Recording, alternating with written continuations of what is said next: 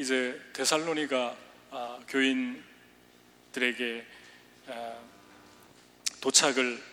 데살로니가 지역에 이제 도착을 하게 되는데, 이때는 교회가 아직 없었죠. 그래서 처음 복음을 듣지 못한 이 데살로니가 지역의 사람들에게 도착해서 복음을 전한 그 일이 여기 기록이 되어 있습니다. 근데 이 데살로니가는 그 마게도냐, 그러니까 그리스의 수도였고, 마게도냐의 수도였고, 그리고 그 당시에 무역과 상업이 아주 활발했던 그런 아주 큰 도시죠. 그런데 그 데살로니가에 도착하기 전에 그 바울이 겪은 일은 아주 고통스러운 일이죠. 그러니까 빌립보에서 데살로니가로 옮겨갔는데, 그 빌립보에서 매에 맞고 또 온몸이 피투성이가 되고 찢어지고 또 감옥에 갇히고 밤 동안 잠도 못 자고 그 하나님의 은혜로 기적같이 찬양할 때 그게 풀어졌는데, 이제 그러한 상황 속에서 우리가 쉽게 짐작할 수 있는 것은 온몸에서 피가 나고 상처가 있고 찢어지고 고통받는 그러한 몸을 하고 풀려났어요. 풀려났는데 그 풀려난 상황 그대로 집으로 돌아가게 되죠. 근데 그 집이 바로 루디아, 그 당시에 처음 예수 믿은 사람이고 자기 집을 내놔서 선교센터로 드리게 된 그 여인의 집으로 돌아갔는데, 그 여인의 집에 갔을 때 40절에 이렇게 얘기합니다. 두 사람이 옥에서 나와 루디아 집에 들어가서 형제를 만나보고 위로하고 가니라. 그러니까 이 말씀을 그냥 보면은 그런가 보다 하는데, 잘 묵상해 보면은 좀 이해가 안 가는 말씀이죠. 왜냐하면 온몸이 다 만진창이가 되고 찢어지고 잠도 못 자고 먹지도 못하고 그런 상황인데 위로를 받아야 하는데 위로를 하고 갔다. 그러니까 위로를 받을 사람들이 오히려 위로하고 떠났다, 그렇게 얘기하죠. 근데 왜 위로했겠습니까? 루디아는 예수 믿은 지가 얼마 안 됐고, 또 루디아의 집에 오는 분들은 루디아 그 빌립보 지역에서 처음 예수님을 믿은 사람들이죠. 그러니까 바울이 예수 믿다가 잡혀서 매 맞고 그런 과정들을 지켜보면서 내면에 두려움이 가득 찼을 거예요. 그러니까 지금 위로받고 격려받고 치료받고 그래도 시원찮은데, 지금 그 상황은 오히려 본인들이 위로를 해줘야 되는 그런 상황이 된 거죠. 우리가 예수 그리스도를 따라갈 때 정말 위로받고 싶은데 위로받지 못할 때가 있죠. 너무나 위로가 필요하고 지치고 힘든데 계속 위로해드려야 될 사람들, 상황들은 너무 많고 본인은 오히려 위로가 전혀 안 되는 그러한 일들이 우리 삶에서 일어날 때가 있습니다. 그때 이제 부부들 관계도 되게 어려워지고, 왜냐하면 피차에 위로를 필요로 하는데 누가 나를 위로해 줄까를 기다리는 거죠. 그런데 그러다 보니까 서로 화가 나고 대부분의 분노와 대부분의 여러 가지 마음이 상하는 일들이 바로 이런 곳에서 시작되는 것을 우리가 종종 보게 됩니다. 부부관계가 아니더라도 직장에서도 그렇고 또 우리 생활에서 관계를 맺고 살 때도 그런 일들이 종종 일어나죠. 내가 위로받고 싶은데 아무도 알아주는 사람이 없을 때 나는 누구에게 위로를 받지? 그럴 때 이제 화가 나는 거죠. 그리고 힘들고.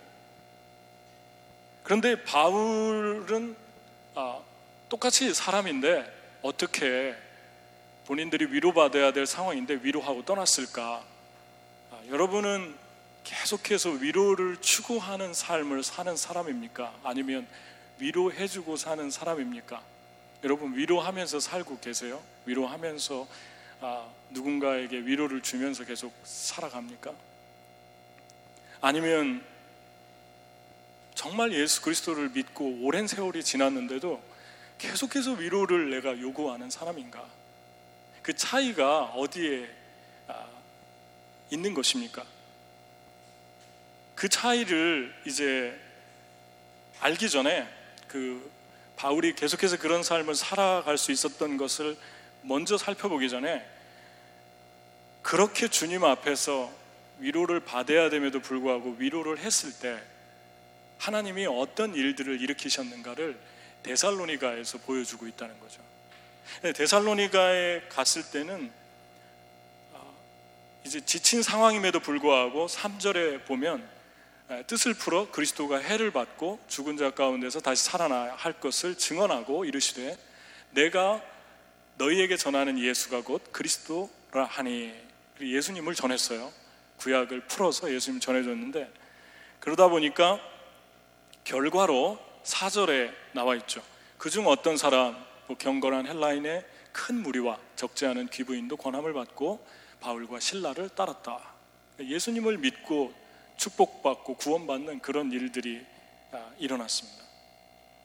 근데 이 데살로니가 교회가 이렇게 해서 처음 세워졌는데, 바울이 데살로니가를 떠나고 고린도에 가서 데살로니가에 편지하는 모습을 보면서 그 짧은 기간 동안 사역했던 그 데살로니가에 어떤 일이 벌어졌냐면, 데살로니가 성도들에게 아주 칭찬을 하는데, 데살로니가 전서 1장 7절에서 8절을 보면, 그러므로 너희가 마게도냐와 아가야에 있는 모든 믿는 자의 본이 되었느니라.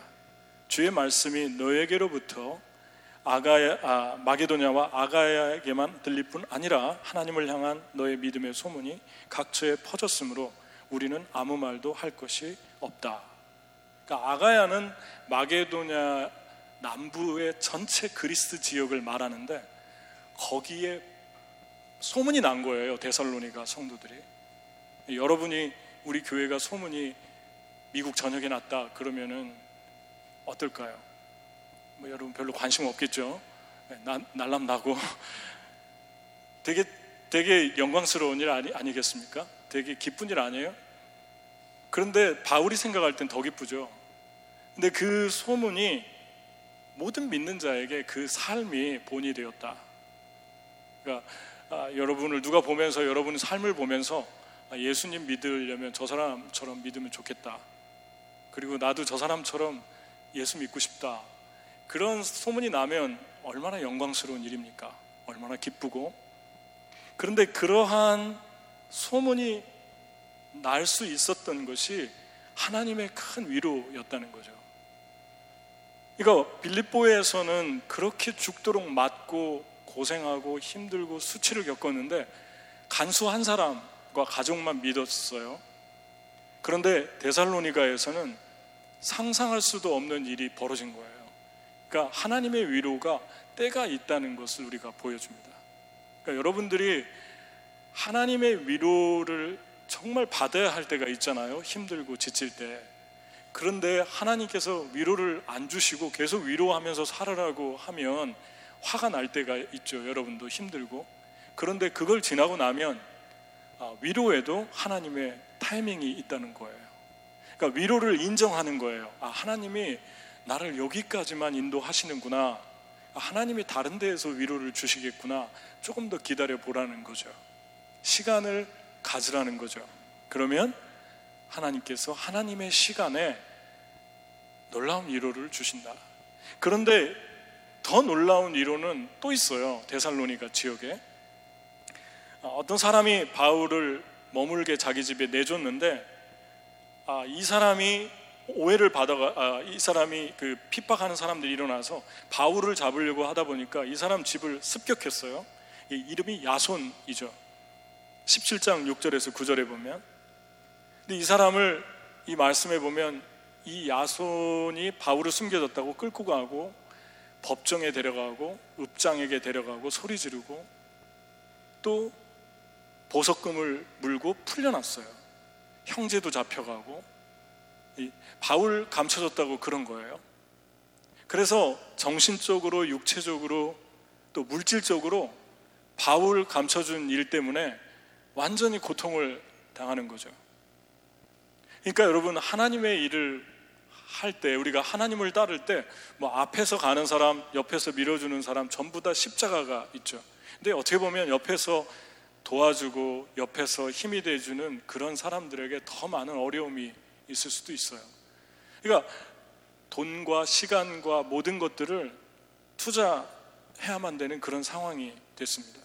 그런데 놀라운 것은 야손이라고 하는 이 사람이 끝까지 바울을 밀고 가지 않았다는 거예요. 조용히 빼돌려서 다른 지역으로 떠나도록 길을 열어주는 야손의 그 모습을 우리가 만나게 됩니다. 이것을 어떻게 사람이 할 수 있겠습니까? 자기 손해 보는데 자기 손에 다 보면서 바울 일행을 감싸주고 도와줬던 그런 일들이 쭉 기록이 돼 있는 거예요. 그러니까 하나님께서 저와 여러분을 위로하실 때는 상상할 수 없는 시간에 상상할 수 없는 방법으로 위로를 부어주신다는 것입니다. 그런데 우리는 우리의 시간과 우리의 때에 하나님의 위로를 구하면서 그것들이 채워지지 않을 때 분노를 쏟아내기도 하고, 또 한없는 그 원망과 하지 말아야 될 행동들을 서슴없이 우리가 퍼부어 놓을 때가 있죠. 그때 우리가 할 수 있는 것은 주님의 기대치 않는 위로를 기대하는 것입니다. 그리고 기다리는 것입니다. 하나님이 여기가 아니면 다른 지역에서, 다른 정거장에서 나에게 쉼을 주겠지, 나에게 위로해 주겠지. 근데 하나님은 반드시 위로하시는 분이십니다. 할렐루야.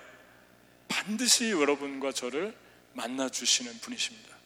폭풍 속으로 걸어온 것처럼 하나님은 이곳에서 내가 꼭 받아야 됐는데 그 위로받음의 권리를 포기하고 내려놓을 때 다른 지역에서 반드시 하나님이 야손 같은 사람, 그리고 데살로니가 교회 같은 훌륭한 사람들을 만나게 하시는 것을 우리가 보게 됩니다. 여러분, 그런데 이 모습을 보면서 우리는 생각하기를, 바울과 바나바는 특별한 어떤 무엇이 있었나 보다, 그래서 잘 견디나 보지 뭐. 우리 왜 그런 생각할 때 있잖아요. 주변에 있는 사람들이 주님을 따르면서 어렵게 주님을 위해서 헌신하고 희생하는데도 저 사람들은 특별하니까, 저 사람들은 저런 사람들이니까, 그러면서 생각 없이 지나갈 때가 있는데, 똑같이 감정을 가지고 있어요. 위로받고 싶은데 위로 못 받으면 힘든 거고, 또 쉬고 싶은데 못 쉬면 힘든 거죠. 근데 바울이 어떻게 얘기를 했냐면, 데살로니가 교인들한테 데살로니가전서 2장 1절에서 2절을 한번 같이 읽겠습니다. 잠깐만요. 데살로니가전서 2장 1절에서 2절, 같이 읽겠습니다. 형제들아, 우리가 너희 가운데 들어간 것이 헛되지 않은 줄을 너희가 친히 아나니, 너희가 아는 바와 같이 우리가 먼저 빌립보에서 고난과 능력을 당하였다.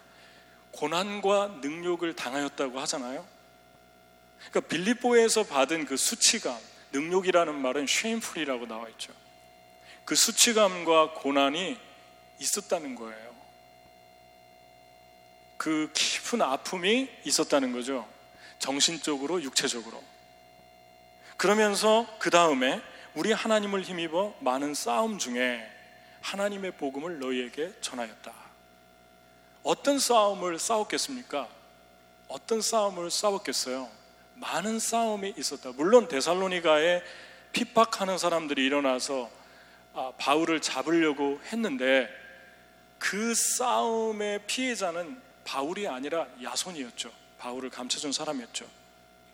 그러니까 여기서 많은 싸움이 있었다는 것은 내면의 싸움이 있었다는 것으로도 볼 수 있어요. 많은 싸움이 있었다. 그러니까 우리가 주님을 위해서 일할 때 많은 경우에 희생하고 헌신하면서 주를 따르는데 내면에서는 갈등이 많이 일어날 수 있다는 거예요. 겉으로 볼 때는 많은 사람들에게 크리스찬이니까 그런 얘기 잘 못하잖아요. 믿음 없어 보이고 덜 신실해 보이고 하니까 약한 모습, 또 부족한, 내가 좀 지친 모습, 이런 거 잘 안 보이려고 하잖아요. 또 완벽주의 같은 성격을 가진 사람들은 더 심하겠죠. 그런데 바울도 많은 내면의 싸움이 있었다는 거예요. 받아야 될 때 받지 못하면 내면의 싸움이 있었다는 거예요. 그런데 그것들을 견디고 너희에게 나갔다. 그랬더니 하나님께서 엄청난 상상할 수 없는 일들을 데살로니가, 기대도 하지 않았던 데살로니가에서 일으킨 것을 보게 됩니다. 근데 이렇게 할 수 있었던 이유가 무엇이었을까? 그 비결이 무엇이었을까? 그것을 데살로니가전서 2장 3절과 4절에서 해답을 말씀하고 있죠. 한 번 더 읽어볼까요?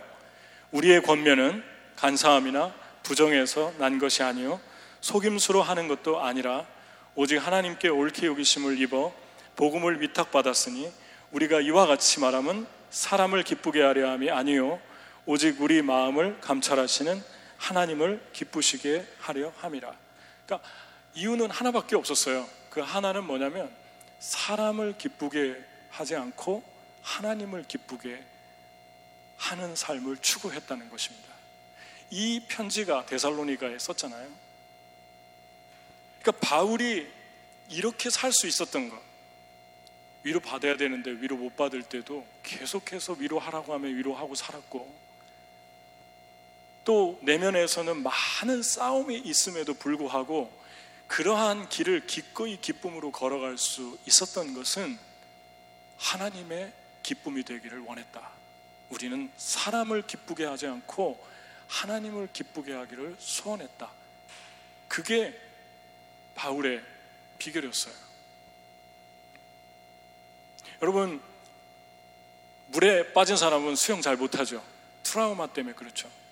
물에 들어가면 또 빠져 죽을까 봐 겁나잖아요. 그런 것처럼 빌립보에서 바로 왔다는 걸 기억해야 돼요. 데살로니가에. 그러니까 빌립보에서 예수님 전하다가 엄청난 고난을 겪었어요. 지금 몸에 피가 흐르고 있어요. 옷 안에는. 그런데 그럼에도 계속해서 바울이 일할 수 있었던 것은 사람을 기쁘게 하지 않고 하나님을 기쁘게 하는 삶을 살았기 때문에, 다시 바꿔서 얘기하면 사람을 두려워하지 않았어요. 잠언서에 제가 정말 좋아하는 말씀 중에 한 말씀이 있는데, 잠언서 29장 25절, 지난주에 한 주간 묵상하면서 지냈는데 한번 읽어볼까요? 시작. 사람을 두려워하면 올무에 걸리게 되거니와 여호와를 의지하는 자는 안전하리로다. Good News Translation GNT 바이블이 아주 좋아요. 번역본 중에 NIV는 쉬운데 GNT는 아주 또 다른 매력이 있는데, Good News Translation에 뭐라고 얘기했냐면 It is dangerous to be concerned with what others think of you, but if you trust the Lord, you are safe. 그렇게 말씀하고 있습니다. 그러니까 여러분, 두 가지를 대조시키고 있잖아요. 사람을 너무 컨선하면, 근데 그 컨선이 뭐죠? With what others think of you. 다른 사람이 당신을 어떻게 생각하는가 너무 많이 컨선하면 당신의 삶이 위험해집니다. 그렇게 얘기합니다. 그런데 반대로 그랬죠. 당신이 주님을 신뢰하면 당신은 안전할 것입니다. 그렇게 얘기합니다. 이 말씀이 너무나 은혜가 되지 않습니까? 징기스칸에 대한 책을 최근에 읽어봤는데, 28살에 20년 동안 몽골을 전체를 통일했고 세상에서 가장 많이 정복한 사람이 알렉산더인데, 알렉산더, 나폴레옹, 히틀러가 점령한 그 모든 땅보다 더 많은 땅을 점령한 사람이 징기스칸이라고 합니다. 워싱턴 포스트지에서 지난 1000년간 인류 역사의 가장 위대한 사람을 징기스칸으로 꼽고 있어요. 그런데 이 징기스칸의 그 책을 읽어보니까 징기스칸이 되게 특이했어요. 점령한 땅은 중앙아시아, 러시아, 그 다음에 카프카스, 크림반도, 볼가강 유역, 중앙아시아, 유럽에 걸쳐서 어마어마한 땅들을 점령했는데, 소수의 군대를 가지고 점령했죠. 그래서 적은 양식을 먹고 탄수화물은 전혀 먹지 않고 단백질만 먹었대요, 군사들이. 그래서 뭐 허륵이라는 유명한 요리도 거기서 짐승을 그냥 날 것과 함께 뜨거운 돌을 달구어서 가죽에 넣고 달리는 거죠. 그러다 조금씩 꺼내 먹는 거예요. 그게 유명한 허륵이죠. 양고기 허륵이죠. 저희들도 몽골 가면 꼭 해줘서 먹는데 처음에는 진짜 다 토할 뻔했어요. 근데 먹다 보니까 맛있는 것 같아요. 먹다 보니까 아주 매력 있는 고기 같아요. 근데 그 징기스칸이 먹던 음식이죠. 근데 징기스칸에 대한 전설이 되게 많아요. 근데 그 징기스칸이 그 몇십만 명 안 되는 부대를 가지고 어떻게 이렇게 온 세상을 점령했을까? 지혜도 대단했고 또 잔인하기는 어떻게 보면 되게 잔인했어요. 사람을 잔인하게 죽이진 않았는데 자기에게 무릎 꿇지 않는 사람들은 무조건 애기들까지 다 죽였어요. 그런데 일단 무릎을 꿇으면 다 살려줬어요. 그리고 평화롭게 살게 해줬어요. 근데 자기 부하들에게 늘 하는 말이 수단과 방법을 가리지 말고 이겨라. 그러면 이긴 거다. 그렇게 싸움을 가르쳤어요. 그러니까 과정은 중요하지 않아요. 이 사람한테 무조건 이겨야 되는 거예요. 지면 안 돼요. 야비하든 교활하든 그거는 문제가 되지 않아요. 그냥 어떤 방법을 써도 이기는 거죠. 근데 이 징기스칸을 보면서 야, 참 두려움이 없었던 사람 같다. 웬만하면 하다가 좀 고만하지 어떻게 계속 원정을 가고 또 정복하고 또 정복했을까? 근데 그 징기스칸이 원정을 가가지고 많은 그 전쟁의 탈취물들을 가져오잖아요. 근데 그 양이 어마어마했대요. 그래서 그 양을 가져와서 그거를 몽골 사람들 자체적으로 뭐가 나지 않는 그 모든 그 몽골 사람들의 의식주를 다른 나라에서 전쟁에서 얻은 것으로 채워줬답니다, 징기스칸이.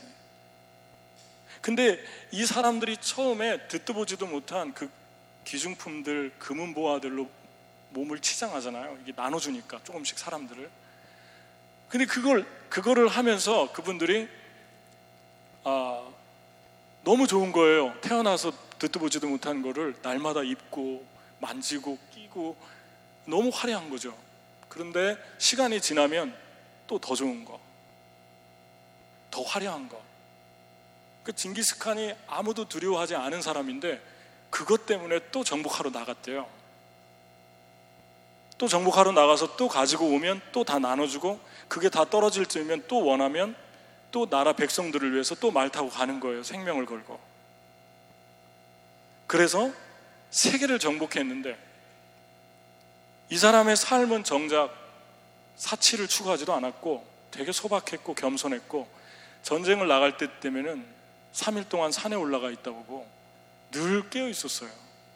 크리스찬의 용어로 보면은 항상 깨어 있던 사람이에요. 그러니까 사치도 안 했고 흥청망청 주색 잡기도 안 했고 겸손했고, 그리고 또 하나 특징은 모든 황제들이 자기를 신격화시키는데 이 사람은 절대 자기 이름을 드러내지 못하겠어요. 남기거나 무슨 비석을 세우거나 절대 못하겠어요. 되게 특이하지 않습니까? 모든 황제들이 다 신격화시키는데 무덤도 어딨나도 잘 몰라요. 무덤에 우리 이제 이번 몽골 선교는 징기스칸이 태어났던 곳 만주 쪽으로 간다고 갈 것 같은데 여러분 무덤도 별로 그렇게 중요하게 생각하지 않았어요. 이 사람이 중요하게 생각한 건 뭡니까? 무엇 때문에 그렇게 잔인하게 모든 사람들을 죽이고 학살하면서까지 다른 나라를 정복한 겁니까? 영웅이 아니죠. 사실은 무서운 사람이죠. 잔인한 사람이고 피를 흘린 사람인데 그 이유는 이 책에서 흥미롭게 밝히는데 하나였어요. 백성들이 더 좋은 걸 원하니까 그걸 채워주기 위해서 계속 나간 거예요. 누구를 두려워한 것입니까? 사람을 두려워했잖아요. 온 세상의 사람들을 다 두려워하지 않고 정복하면서 나갔는데 그 근거가 사람을 두려워한 데서 나온 거였어요. 그래서 수단과 방법을 가리지 않게 된 거죠. 되게 아이러니하죠. 역설적이죠. 사람을 두려워하지 않는 사람인데 사람을 두려워해서 세계를 정복했던 사람이 바로 징기스칸이라고 적고 있습니다. 여러분, 나는 사람을 두려워하지 않아요 그러는데 알고 보면 동기가 사람인 경우가 아주 많습니다. 사람 때문에 좋은 일을 하기도 하고, 다른 사람이 나를 어떻게 생각하나. 그러니까 믿음은 그냥 한마디로 논지를 한 문장으로 표현하라면은 이거 반대말로 쓰면 돼요. It is dangerous to be concerned with what others think of you, but what you trust the Lord is to be concerned with what God think of you. 그렇게 바꾸면 돼요. 다른 사람이 나를 어떻게 생각하느냐 계속해서 사는 건 믿음이 아니에요. 거기에서 나오는 충성, 거기서 나오는 희생, 거기서 나오는 봉사, 그거는 믿음이 아니에요. 그냥 다른 사람이 두려워서 하는 거일 수 있다는 거예요. 그런데 그러다 보면 수단과 방법을 가리지 않는 거죠. 예수님 믿는데 하나님 전혀 두려워하지 않고 다른 사람 때문에 교회 나올 수 있는 거예요. 교회 나와서 주님 못 만나고 자꾸 딴 거에 관심 많을 수 있어요. 딴짓 하는 거예요. 근데 그 내면의 동기를 보면 하나의 뿌리가 있죠. What others think of you. 그거에 되게 지나치게 생각이 많아요. 그러니까 수단과 방법이, 과정이 거의 틀립니다. 어떤 일을 해도 과정이 아름답지 못해요. 그런데 하나님을 하나님을 생각하는 거예요. 믿음은 하나님께서 What God thinks of you, 그거를 여러분이 계속 컨선하면서 살게 되면 정말 다른 사람들을 컨선하게 되죠. 제가 교회에서 많이 하는 일이 추천서 써주는 건데 정말 많이 써준 것 같아요. 학교 들어갈 때, 직장 들어갈 때 또 써달라고 뭐 보내라는 얘기가 아니라 되게 많이 써줬는데 거기에 보면은 항상 캐릭터에 그 부분이 나와요. 다른 사람 생각하는 점수 1에서 10 이렇게 적으라고 그래요. 다른 사람을 컨선하는 능력, 그걸 꼭 적으라고 그래요. 거기에 캐릭터에 꼭 들어가 있어요. 이걸 말하는 게 아니에요. 다른 사람 도와주고 다른 사람들을 위해서 사는 건 좋은 건데 뿌리가 뭐냐는 거죠. 다른 사람이 나를 어떻게 생각하느냐에서 하는 것과 하나님이 나를 어떻게 생각하는가에서 하는 것과는 너무나 많은 차이가 있어요. 하나님이 나를 어떻게 생각하는가에 의해서 그것 때문에 주님을 위해서 살게 되면은 어떻습니까? 그런 사람들에게는 세 가지 축복이 우리에게 따라오죠. 하나는, 첫 번째는 우리 안에 소원이 생기죠. 나를 사랑하는 자에게 나도 그를 사랑하여 나를 나타낼 것이다 그러잖아요. 그러니까 하나님께서 우리 안에 소원을 주시는 사람들은 하나님이 나를 어떻게 생각하나 거기에 늘 마음이 가 있는 사람들이죠.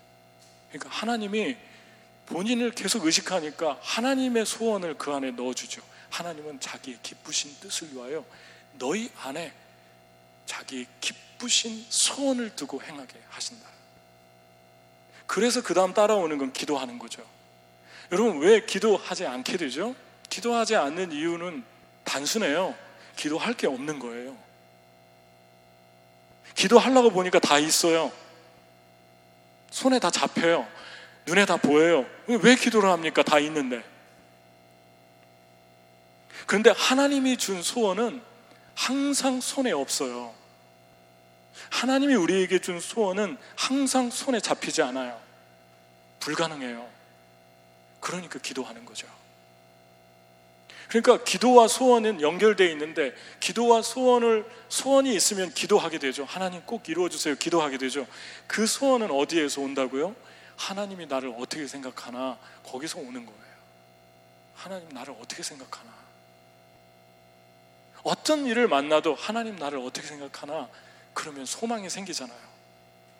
이 일을 통해서 하나님이 무엇을 말씀하시나 그러면 폭풍이 와서 지금 이베큐에이션을 해도 지금 플로리다에서 피했는데 플로리다 마이애미 쪽에서 피했잖아요. 수백만 명이 차를 타고 피했잖아요. 그 폭풍 속에서 우리 주님 깊게 만날 수 있잖아요. 이 폭풍이, 이 얼마라고 하는 이 폭풍이 나에게 어떤 메시지를 주고 있나? 그래서 오히려 축복이 되는 사람들이 있을 수 있어요.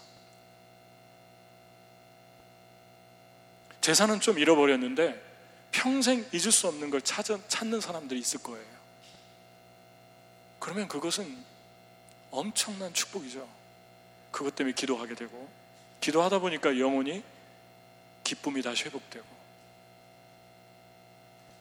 여러분 안에 소원을 주시고 기도하는 축복이 하나님 나라 어떻게 생각하나 할 때 주어지죠. 마지막은 진정으로 사람을 사랑하죠. 여기 보면 데살로니가전서 2장 5절 한번 읽겠습니다.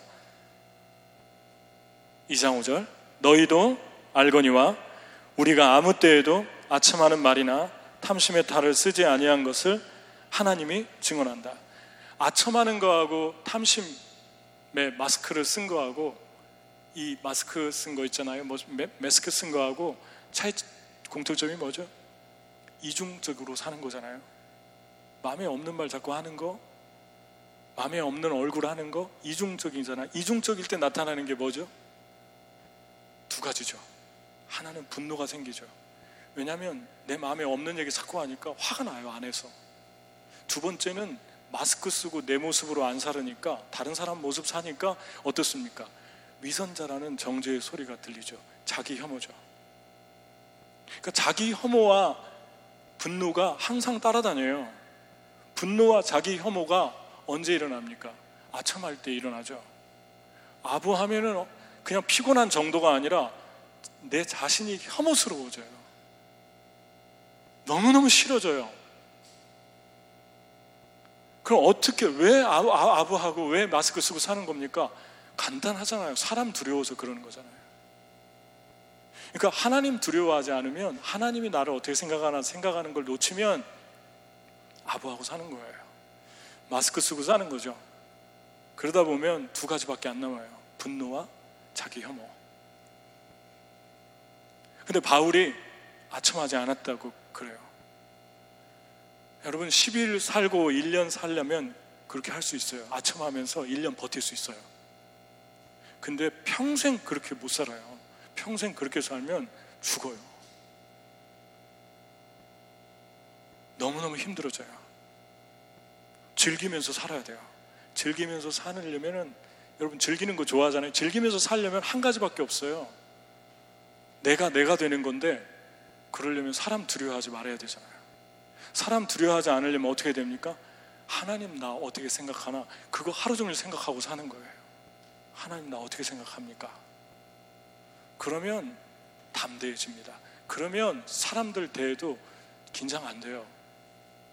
공황장애 있는 사람들도 잘 들어야 돼요. 요즘 왜 이렇게 공황장애가 많은지.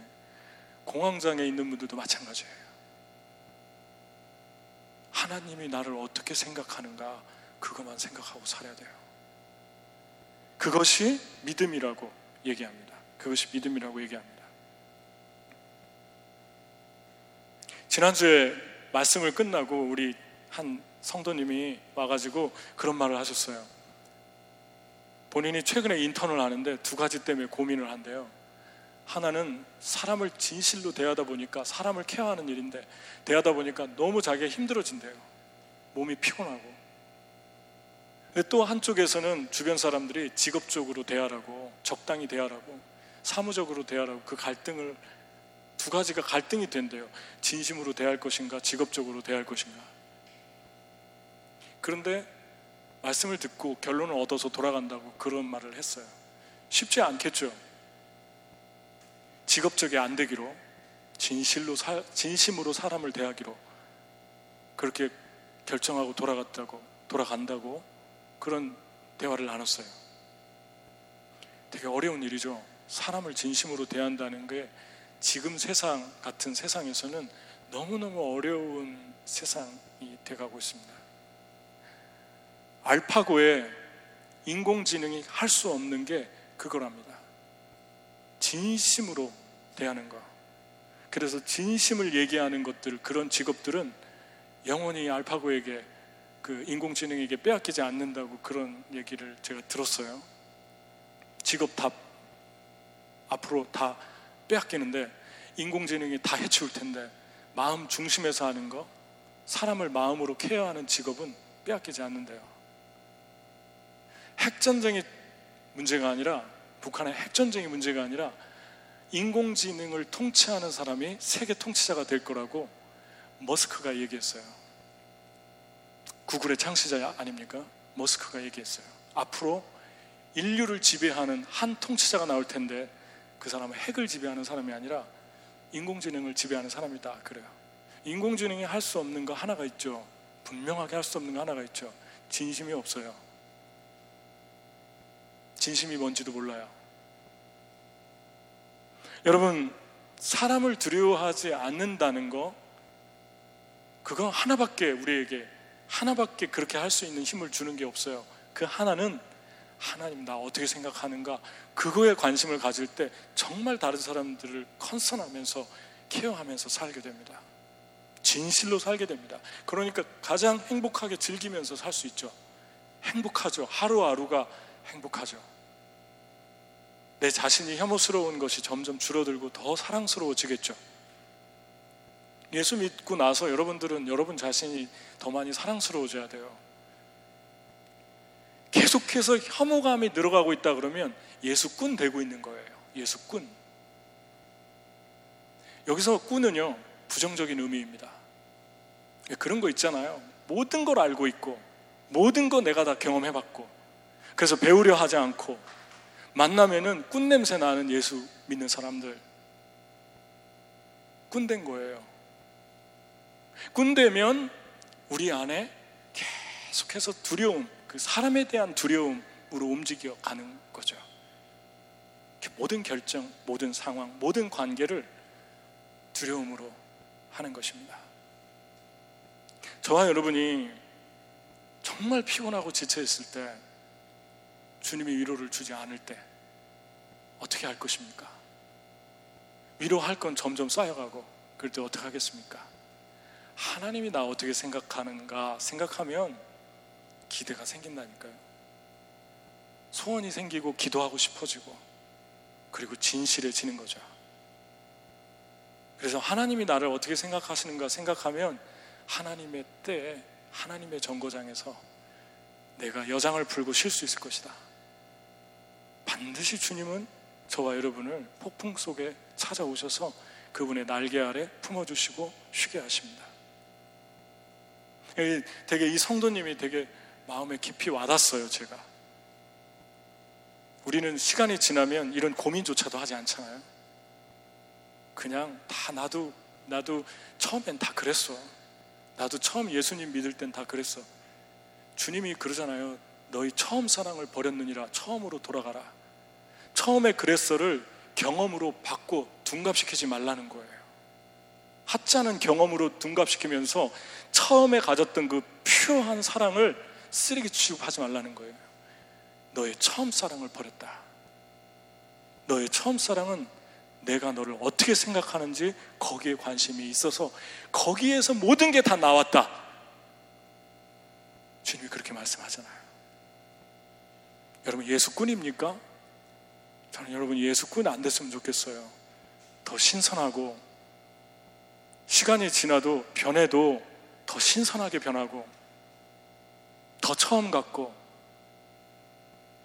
더 순수하고 그런 하나님의 사람으로 살아가기를 축복합니다. 사람을 직업적으로 대하지 마세요. 피곤해도 진심으로 대하고 코앞만 보고 대하지 말고 멀리 보고 대하십시오. 같이 기도하겠습니다.